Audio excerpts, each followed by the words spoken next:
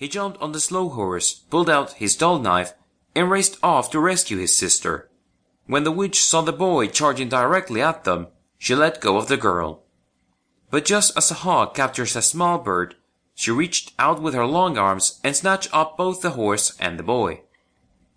The evil witch carried them far away over many mountains and valleys.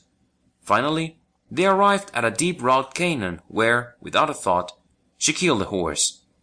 I haven't eaten the meat of a horse for 3 long years. Today I eat the horse. I haven't drunk the blood of a horse for 3 long years. Today I drink horse blood. After the meat is eaten and the blood is drunk, I will eat a boy's body and drink a boy's blood. Boy, you cannot fly up into the blue sky. You cannot burrow down deep in the earth. Until it is time for you to be eaten, wait here. After you are eaten, you may go to haven. But today you will gather my wood.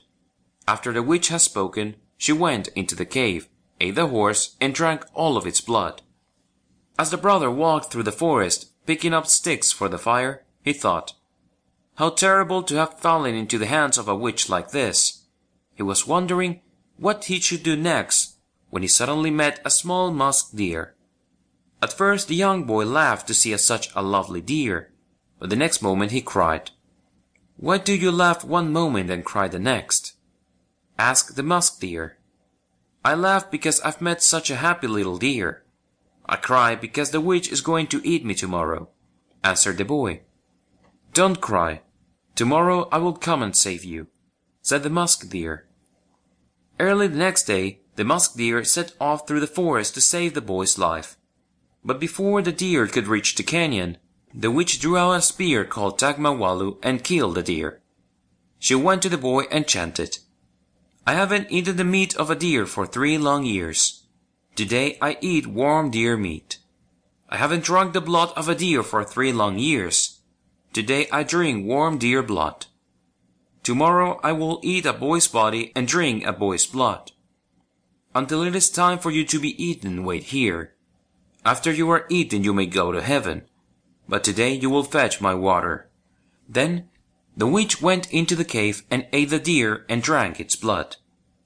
On the way to fetch the water, the brother met a Dree, a female yak-like animal, whose long black and white hair glistened in the sun and looked just like the rare Indian agate called atsi.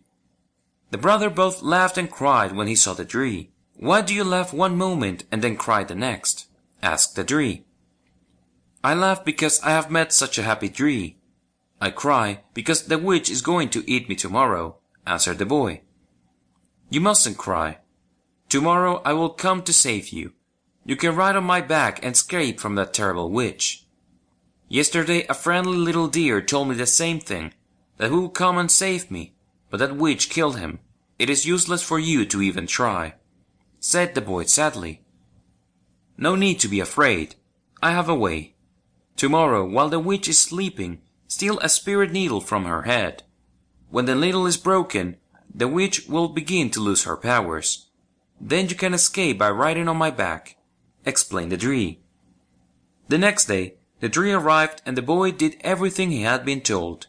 He snuck up to the sleeping witch and stole a needle from her hair.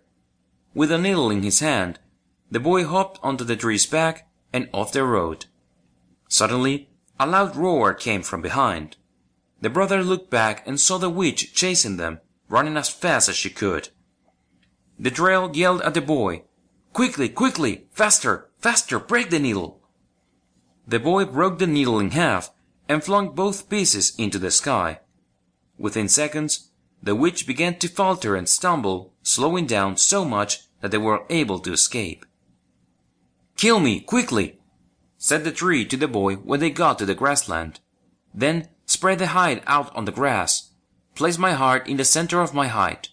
Point my legs in all 4 directions and unfold my intestines around the edge of my body.